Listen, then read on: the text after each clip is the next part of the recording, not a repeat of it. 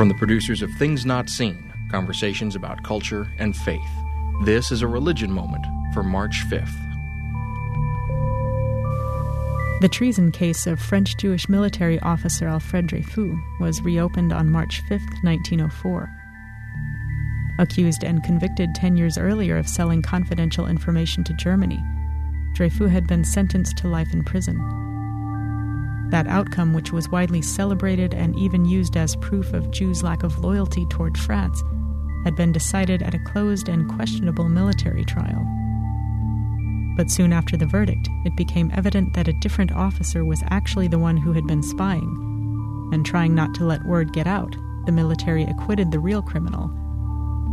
Meanwhile, Dreyfus was still in prison, and with anti-Semitism extremely common in both the military and the population in general, very few people were willing to stand up for him, until author Émile Zola published a condemnatory open letter about the case in 1898, which helped, especially with the discovery of forged documents seeking to implicate Dreyfus, to bring about a retrial.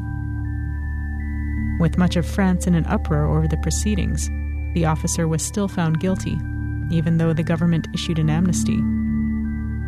With Dreyfus having always maintained his innocence, the French judiciary opened a reinvestigation of the case, and by 1906, the country's Supreme Court of Appeals finally declared him innocent, reinstated his army appointment, and inducted him into the Legion of Honor.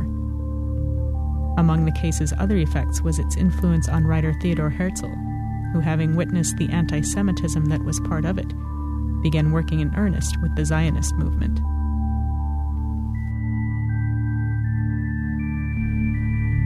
Our thanks to Katie Scroggin for this report.